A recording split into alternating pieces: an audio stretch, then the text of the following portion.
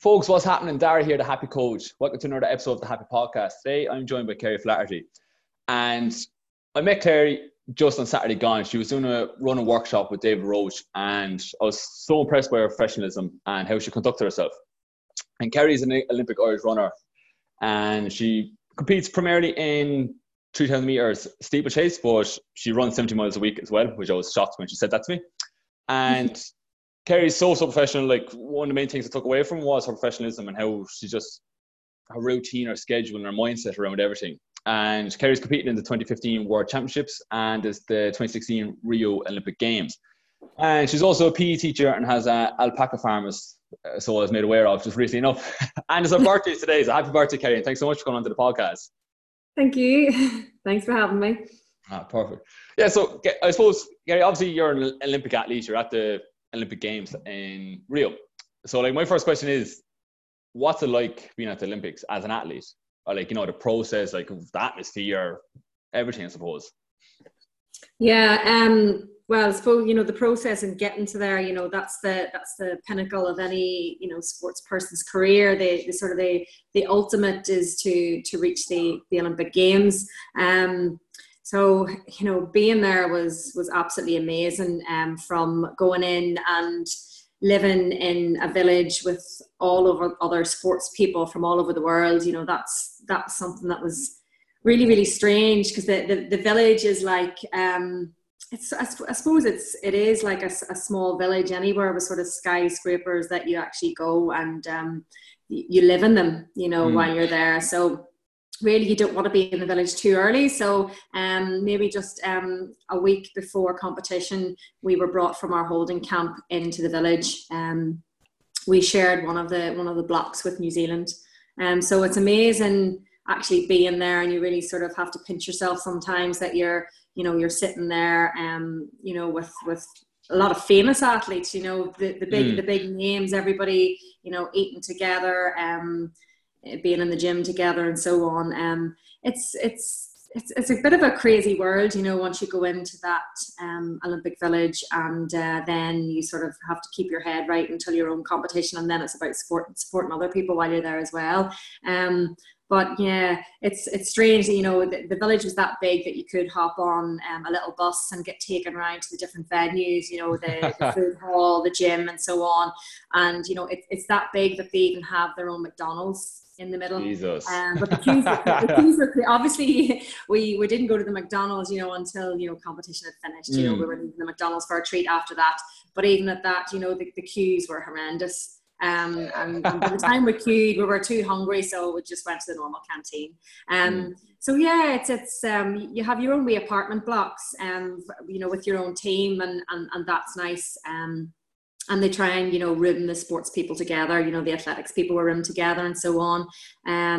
But you know, it really is, it was a great atmosphere. And then Olympic Stadium was just something else, you know, when you go, and it was sort of like the long walk from the warm-up area to the call room area, and then that long walk underneath the stadium was, I guess, really, really nerve-wracking, until then you were brought out into the main stadium, you know, with thousands of people looking down on you. It was like, I suppose the only way to explain it is like, you know, I suppose, you know, maybe a musician coming out into a concert, and all those people, you know, there to cheer you on and listen to you and so on, you know, all the people there but watching you.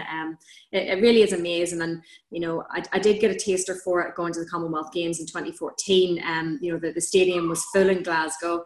And then when it came to the World Championships in Beijing in 2015, you know, that was the next stepping stone to really getting yourself prepared for those big, massive crowds, and you know, the whole atmosphere as well. Yeah, and you know, so like when I met you on Saturday, I was like, you had a bit a glow, I suppose. You know, like your professionalism is about you. You can just tell by body language and just how you conduct yourself.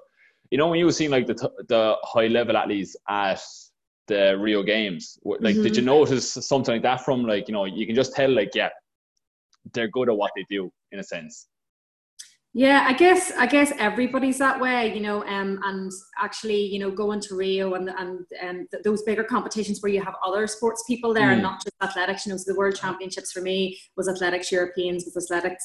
Um, so when it came to the Olympics, there was so many other sports people. So it was really yeah, nice actually being there and being there and learning about the other sports. Learning about the especially our rowers. It was fantastic watching them in our building, and when they won their medal, it was just unbelievable. But it's just interesting to see all the different sports people and how other sports prepare for their event and so on.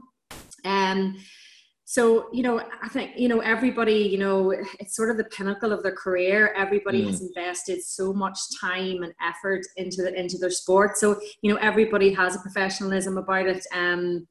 They look after themselves. Everybody's, eating well, sleeping well, and so on. And the partying happens afterwards. So yeah, but everybody, is sort of all in the same frame of mind. But what I find, with the Irish team, the support was fantastic. Like the O'Donovan brothers, I don't think had ever been to watch athletics before. So when their competition was over, they were supporting us within our events. So oh, lovely. they were coming to the stadium, and I don't think the boys had ever, been in that type of athletic atmosphere before. I think they'd maybe watched it on the television and so on. But I think the boys were in awe of going to being in the stadium and watching the track events. And then having the chat with them and how they trained and how we trained and so on. And I guess the Olympics is sort of, you get to meet people from all over the world, from all different sports that you may have never have met in your life. And you get a real understanding about how people train and how people live. But I guess it's always the same. This is athletics has been my job, and most of these sports people are professional sports people in a way. Mm. Now athletics is an amateur sport, so we don't get paid for what we do, but it's just great to get an eye opener of all the different sports and how they prepare and so on. Yeah, that's really interesting. And like, with a big part of what I do in my business, or sorry, with one of my business, the Happy Program, basically, is kind of mindset for young men. And when you touched on your injury on Saturday, I was kind of touching on about your self-talk. So, when you got injured and you couldn't train, when you hurt your foot and you couldn't train for a few months, Mm-hmm. what was your kind of like your thought patterns like? Did you have any, like, with your mental health somewhat deteriorating, like you feeling negative thoughts coming in, or like how were you dealing with everything, I suppose? Yeah. Um, so when I broke my foot back in September, I was in a race in Spain, and first lap of the race, and I'm going to pause you there 1 wee second. One of my dogs is crying and Oh yeah. scratching and whining at the door, and I just got You're 1 second. glad. I've been edited anyway, it's all good.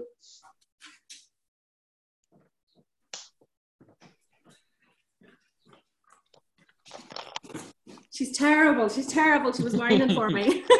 Anyway, they'll settle now. Hopefully, they'll settle this now. Anyway, and out the window we've got the alpacas rolling about and waiting for me to come out and feed them as well. Anytime they see me at the windows, they want food. So that's the menagerie all settled now. Yeah. So in September, I broke my foot. I was pushed in the back when I was going over hurdling one of the barriers at the very start of the race, and I landed on my lead leg foot. I felt a horrendous pain, and I did let a scream out, but I didn't fall over, I didn't fall down, so my foot just popped back up. And I guess in my own head, with the whole adrenaline rush, I didn't know whether it was a sprain or what it was. So, like most runners, when they maybe sprain an ankle or something, they run on. So I actually ran on. I ran on for 3.5 laps with a broken foot. And so all in all, I think I maybe went over about 14 barriers and three water jumps at that, and then really realized that the pain was there, and it wasn't shaken off. And I could feel that my mechanics weren't right. I wasn't fluid in my running. So I stepped off the track, and I think that's the one and only time I have stepped off the track. And I'm sorry, this one's crying. You're okay.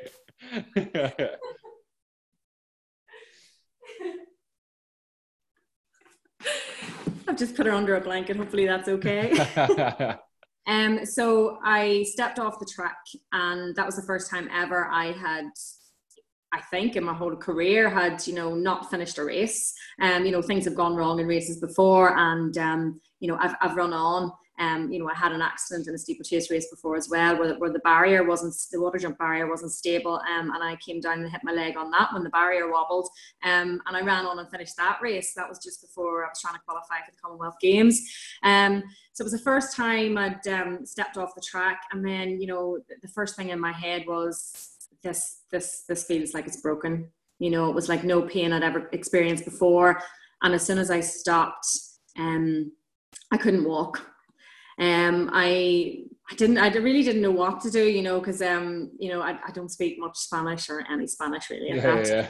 So I had a friend from GB up in the crowd, Amy Pratt, and she usually does steeplechase, but she ran 1500 that night. I asked her to come down. She came down and helped me hobble off the track.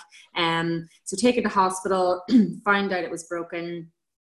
Got home the next day on a plane, and really had to start the process there of, okay, what do I do? What type of a break is it? Will it heal on its own? Will it not? But I found out from seeing my consultant, Alistair Wilson, that it was a Jones fracture and I needed a screw put in there to heal the break. So I guess, I knew at that stage, that was September, so I knew, obviously the rest of the season was over. But then it was having the discussion with him whether I could get ready for Tokyo 2020. He embedded the screw into my bone so that I would have a chance of making the 2020 Olympics, and that he wouldn't have to take that screw out. So it was sort of, full steam ahead with the rehab. And as soon as I was allowed to, be in the pool, be on a cross trainer, spin bike, Alter G, anti-gravity machine, I was doing all that. I was getting all the cross training done. I was getting the gym work done. First off, obviously, I wasn't allowed to do a lot of stuff until the wound had healed and things. So, even after, I think it was maybe like 3 or 4 days or so, when I was back in my own house, because my mum had taken me in to look after me after the operation. So, back in my own house, and I have a little mini gym here at home, and, I was just doing, all the body weight stuff. So I was basically just, sitting in a chair and, a few weights and so on, and then I progressed on to the rowing machine, where I was on a rowing machine, and I got a skateboard off eBay. So the injured foot was on a skateboard rolling back and forth, while the other leg worked on the rowing machine. So I was really building things up, and by January I was good, and I was away warm weather training in Spain. And, things were really on track. The only thing that we did was we didn't gradually bring the running in like I usually would with an injury. We sort of went full steam ahead with, I need to be fit, I need to get fit, so race fit quickly, because we knew I would be racing by June. So we would session every other day, and the other days I would cross train. So I would be in the pool, I would be on a bike, on a cross trainer, and so on. So we would session. Yeah. And so things came back well, and things came back fast, and I was in really, really good shape. The foot didn't like the slower running, so when I started to do the faster running, the tempo work, the fartlek work, the foot was all good with that. The heart and lungs, all came back healthy very, very fast. But when I was trying to get the miles in for the slower runs, then, the foot sort of wasn't really happy.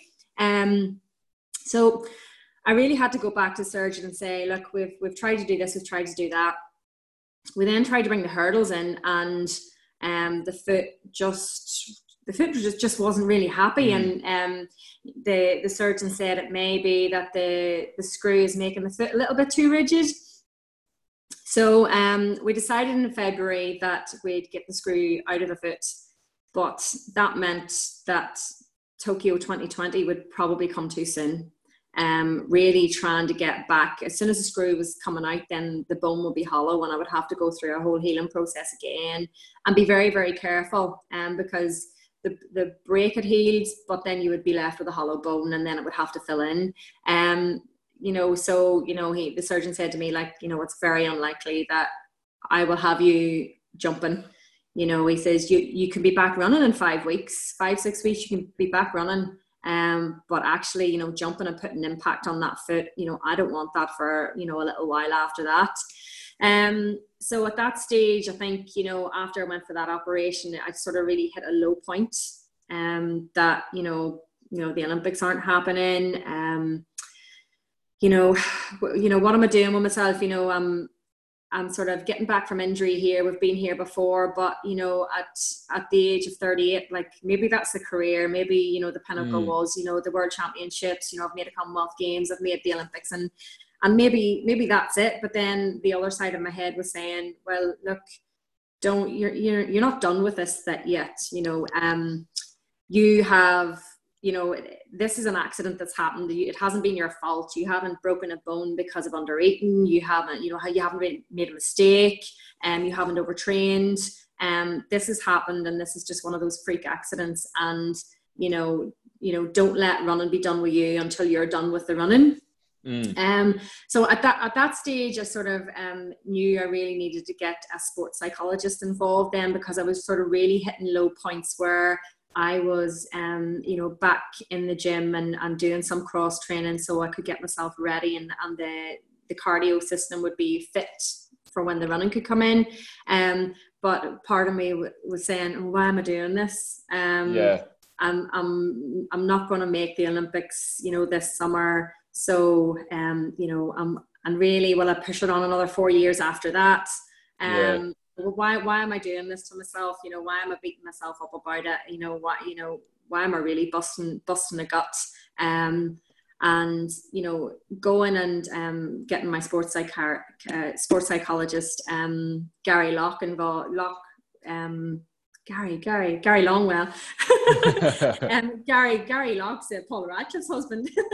I got Gary Longwell involved in the Sports Institute in Northern Ireland, and Gary was a great help.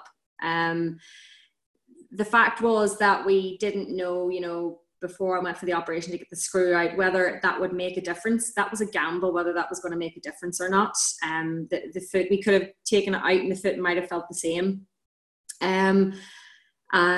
Running wasn't really comfortable. It didn't feel fluid, when I had the screw in. So I just thought, right, let's go for it really. But then, there was all that, sitting in the house and thinking, what am I doing?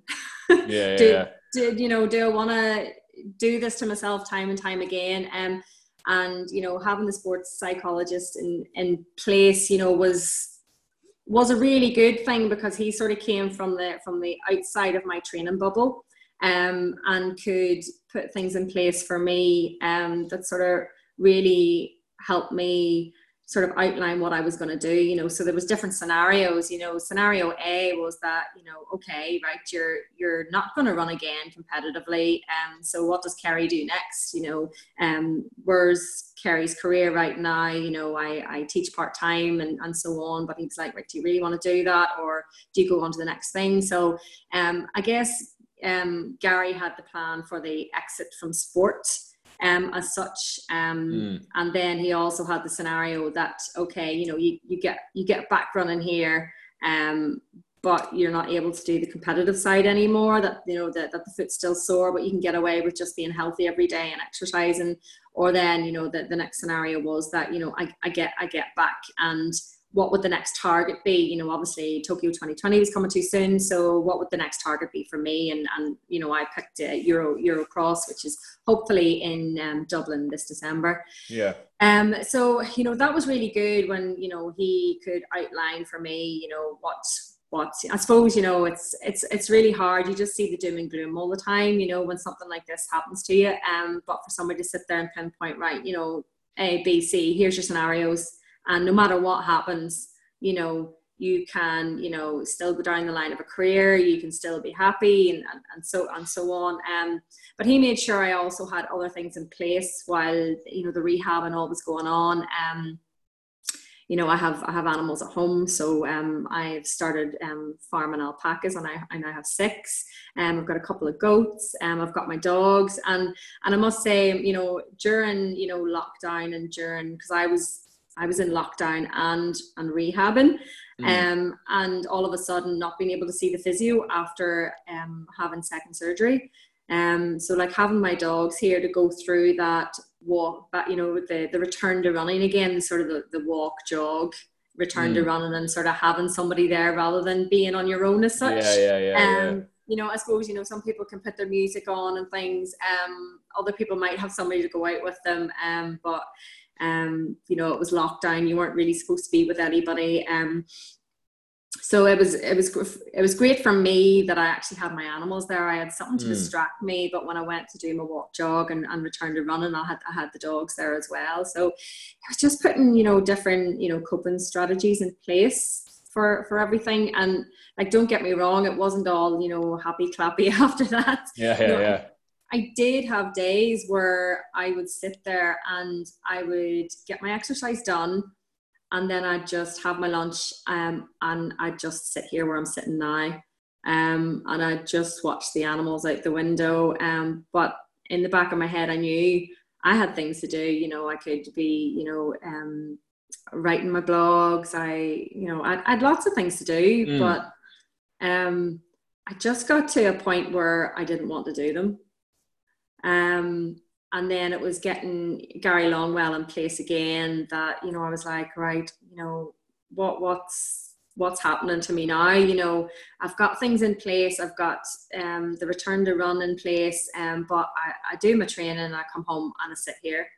And he's like, well, what would you usually be doing? And, you know, usually I'd be traveling to the physio or traveling to the gym or so on. And you'd have your coffee chats with your friends. So he's like, right, you know, get your Zoom in place with your coffee chats with your friends, and do this, and this. And he says, the best thing for you is I want you to get up in the morning, have your breakfast, and write a list. And, you know, it seems really, really simple, but basically, you know, pen to paper, I find if I put a lot of stuff on my phone or iPad or computer, forget about kind of like, it gets lost. But I find, you know, for Gary bringing me back to old school, getting a bit of paper and writing, basically just writing a list of, and he says, just simple things. So like one of them was gardening, one of them was, you know, getting out and weeding the garden. You know, another one was trying to train the alpacas on their leads. Another one was maybe write a blog. So it was sort of like a realistic list for the day. Like, you wouldn't put 20 things down. There may have been only 5 things on there. And throughout the day, then I was to tick everything off the list. And if I didn't get something done, I had to write down why. And then I'd catch up with Gary on the phone, and we'd discuss. And there were days I didn't get it done because I was so busy. And other days, there were days that I didn't get it done because I sort of slumped into that. Right, I've done my run, I've had my lunch, and now I'm sitting here and I don't really want to do anything else now. Just like motivation for a long time was at a low. Yeah. And I guess for me it was hard, you know, because, you know, I interact with an awful lot of people. I'm a very sociable animal, so I guess it was hard in a way. Sort of being totally cut off then from, you know, socializing even with your you know, your physio, you know, S&C coach, you know, just small things like that. Whereas I'd be meeting maybe, you know, at least 5 people a day doing different things with the running. So I guess, you know, that was hard in a way. My coach and partner, Richard, who lives with me, he was here in the house, but obviously he was working from home. So he was doing his full-time job from home, whereas everything had sort of just stopped for me in a way. Schools had closed, so I wasn't teaching. But in a way that was, the whole focus was on the rehab and getting back running, which was good. And then we found out that, you know, Tokyo was postponed till next year, which, you know, was a good thing for me. Obviously there's lots of athletes out there that, you know, it's devastating for them because they had got their Olympic qualifier, it was maybe their first Olympics, But for me, it was a slight blessing in disguise that, you know, I've had this opportunity to be given this extra year. Yeah. So I guess that was a big motivation for me, which was really, really good. And in a way, then I knew I could just take this really, really gradually and, you know, get back healthy and strong. And really, because there was no races then, and I knew there was going to be no races happening, you know, I could strip everything back. David Roach really, really helped me, you know, put, you know, the exercises in place, you know, because I didn't have any hands-on physio. So, you know, things were tightening up. You know, I was getting back to running, but then all those extra niggles come in, because I hadn't run really properly, you know, since September when the break had happened. You know, so the Zoom calls were great with David, but he can, you know, have a chat to me, see where the areas were that were tight, and he was like, right, we're going to strip everything back, right? Here's the exercise plan. Let's go with this. Here's the activation before every run. Here's your core, here's bits of the gym.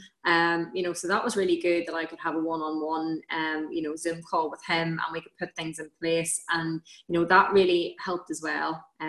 But it was really, you know, stripping everything back and getting the body strong again to eventually be able to build it up to 70 miles a week again and be strong enough, you know? Yeah. And on that as well, Kerry, then, how do you go about setting goals for yourself? Like, you know, obviously you would have had like Tokyo as a goal, but in terms of like rehab or like, you know, goals in general, like would you have like professional goals in terms of your career? Would you have goals obviously in terms of your running, or what way do you kind of break down your goals or visualize them or work towards them? Yeah, so breaking down the goals sort of this time round, because we sort of have, there's a few races that have basically been announced now that we can run. The track races, though, will not count for Olympic qualifier, so that's pretty hard this year. That the IAAF have come through to basically say that Olympic qualifying won't start again until the 1st of December. So any track races that do come up, so the Irish Championships that are billed for the 22nd, 23rd of August, any times that are run at that won't count towards the Olympics. So that's a bit, you know, when it comes to that, it's like, oh, you know, it's hard to motivate yourself. Yeah, of course, I'd imagine so. But at the end of the day, you are itching, you know, at this stage now, you're itching for a race. So really, you know, what I was looking at, because, you know, Tokyo 2020 wasn't happening, and it was doubtful I was going to be able to make that anyway. I've really looked at, you know, the end of the year and hopefully Eurocross happening and trying to get on that Irish team for the Eurocross this year. And really then working back from that. So working back, you know, is there going to be maybe a couple of road races I can target in September? So, you know, sort of in our plan, we put down that, right, there will be some races, so I can do some races in September. And then come September, October, head out to altitude to prepare at altitude for the cross-country season, you know, come back to Ireland for the cross-country season and so on. So it's really sort of looking at that end goal and then working back from that for this year to start off with. Because we don't know, you know, how things are going to go at the moment. Yeah, so, of course. Yeah, so it was really working back from that and then piecing together then a training plan with Richard and at how I was then going to get myself fit again. So as I said, you know, I started off with a walk jog. We started bringing then our tempo running back, and really we looked at it that I was building a winter base, because there wasn't going to be, you know, we didn't know whether there was going to be any summer races. So it was really getting that winter base built up first. So it was really sort of bringing the mileage up, then bringing the tempo work in. And a great motivation for me was, you know, we put down the times I was running. So we put down, you know, I think it was back in March, April time there. I was running 7-minute miling for tempos, you know, so my heart rate was up at tempo heart rate, and I was running 7-minute miling for tempos. Now they're just last night. I can compare last night's session to the same session I did in April, and I'm now 5:40 miling, you know. Wow, so big difference. So we were able to, you know, start those sessions and then say, you know, even a week later, look back and say, right, I've taken, say 15 seconds off per mile tempo running. And then, it came in chunks, which was really, really nice. But, Richard would then, send me over via email the whole breakdown. Okay, you did that session 21 days ago and look at the improvement. The heart rate's come down, the speed has got faster.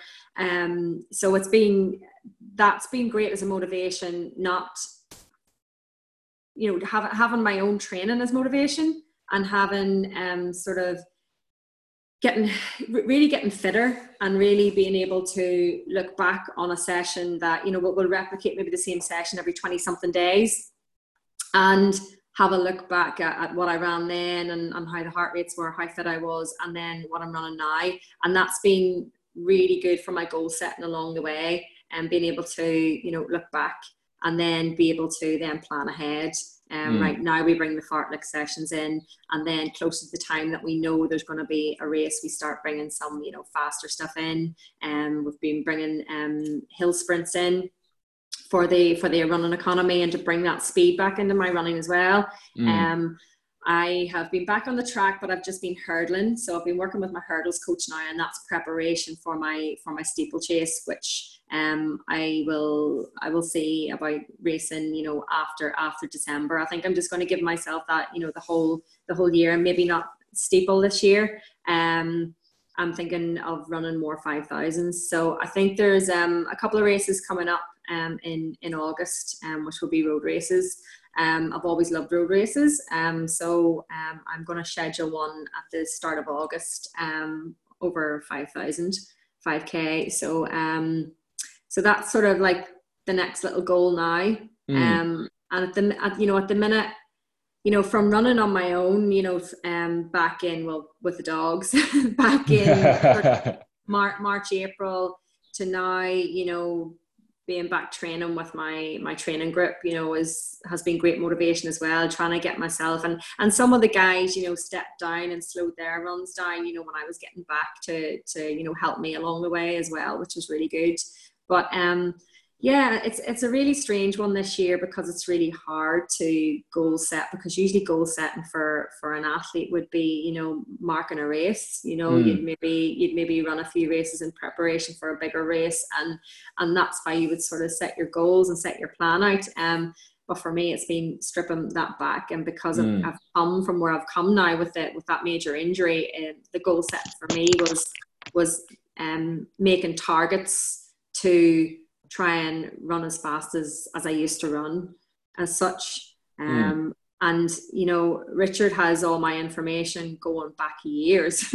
So Richard's even, gone back to see what I was running in 2015 and 2016 when I was in the shape of my life. And he's able to compare what I was running for those sessions back then compared to now. And we're bang on target, if not, we're a tiny little bit faster. So that's been really, really good motivation. So it has. Yeah, I imagine so. Yeah, obviously I have to prepare myself for steeplechase again, because that's my event. But to know endurance-wise, the fitness is the best it's ever been. Is really great. And then just having to then get the head round translating that into racing again when it happens. But fingers crossed, there's going to be a couple of races in the pipeline, and just to get back there and get the feel of it again. Because race fitness is totally different from just normal running fitness, and you've obviously got to have a couple of rusty races first as well, just to blow the cobwebs too, because I haven't raced since September now, since I broke the foot. So yeah, it's gonna be strange. No, that's perfect. Great. I've one last question. I appreciate you coming on. So just in terms of you're kind of set to go and work backwards. So say prior to your injury in the coronavirus, because it's kind of hard. Like for me, obviously, like I have my own business up for that, so it's obviously goal setting. But I think a lot of people are even kind of a bit confused how to set goals, because in case this happens or that happens. So say before injury, how did you? So like you would have picked it and worked backwards. Would you have would you have a vision board of the actual goal itself? Would you write out your goals or spend time looking at them and reading them each day, or how would you go about with your goal setting? Yeah, so really goal setting for me has always sort of really worked around like a training plan. So we would map out the training plan and periodize that, you know, on a spreadsheet, and really have target races. And then, you know, in the lead up to those target races, it would be targeting the mileage I'm targeting for the week, sessions that I'd be targeting during the weeks and so on. And my coach Richard would have, you know, times to hit in mind. And really, I suppose it's the big goal setting is the races, and the smaller goal setting is meeting targets within training. And then obviously trying to keep a strong head and realizing that, you know, you're not always going to feel good. You know, you're going to have bad days, and, you know, things get in the way as well. You know, you might have a bad night's sleep and so on. And, you know, things pop up in life all the time. So really for me, it was really like, you know, planning, training and racing, you know, to really sort of set targets and tick those off as I go. One thing with me though that I've got to be really careful about is when I start getting fitter, I start running faster. And that could be that can be like detrimental, you know, to my endurance physiology when I start running faster and start running in a different energy zone. So, you know, sometimes, you know, Richard would have to get the reins on me, you know, for certain track sessions and so on. So it's really, you know, I know now, you know, over the years we've made mistakes about running too fast in some sessions. So it's sticking to the plan as well. You know, everybody loves to go out and do a track session and run faster and better than what the coach has set a target for. But I've learned over the years that, you know, if you do that, it can be detrimental to the outcome that you really want race-wise. So I guess, you know, goal setting, you know, it is good motivation if you do run faster, but, you know, I know I've got a good head on me now. That I know that it could be the wrong thing at times. So it's really sort of being strict on myself as well as far as training goes. You know, runners, as they get fitter and do more, they want to do more miles and more miles and more miles. And it's really important, you know, to sort of be very careful. Like when I was getting back there, I was, you know, the target was to get back to 70 miles. And there was one week that I ran 68 and a half. And, you know, I was like, oh, damn, I'll go out this evening to get the extra 1.5 in. And Richard's like, no, you'll not. You don't need to. 68 and a half is as good as 70. You know, the extra 1 mile and a half is not going to do anything bar be a number in your head, you know. So it's really trying to be sensible in a way when you're goal setting as well. You know, I guess that's something that's really hard for runners. You know, as the miles go, it's really, really hard to hold yourself back sometimes when you really are fit, but you could just easily you know, tip over that mileage and, you know, a niggle comes on, it turns into an injury. So it's, you know, it's being really sensible about goal setting as well, and what motivates you too. But I guess, the main thing is, you know, targeting those races, in build up to major competitions. And, you know, the main goal is always, you know, getting that vest for Ireland to run at the World Championships, Europeans, Olympics and so on. That's perfect. Kerry, I won't keep any longer. I appreciate you coming on to the podcast. Thank you so much. For the people listening or watching it, depending on what platform, please share it on your Instagram story and tag myself and Kerry in it. Kerry has given some valuable gold nuggets there. They're going to help a lot of people. So the more people that are aware of the podcast, aware that Kerry was on it, sharing some valuable time with us, you help a lot of people out. So I do appreciate that, folks. But yeah, Kerry, besides that, honestly, I really appreciate it. Thank you so much. No worries. Thanks for having me.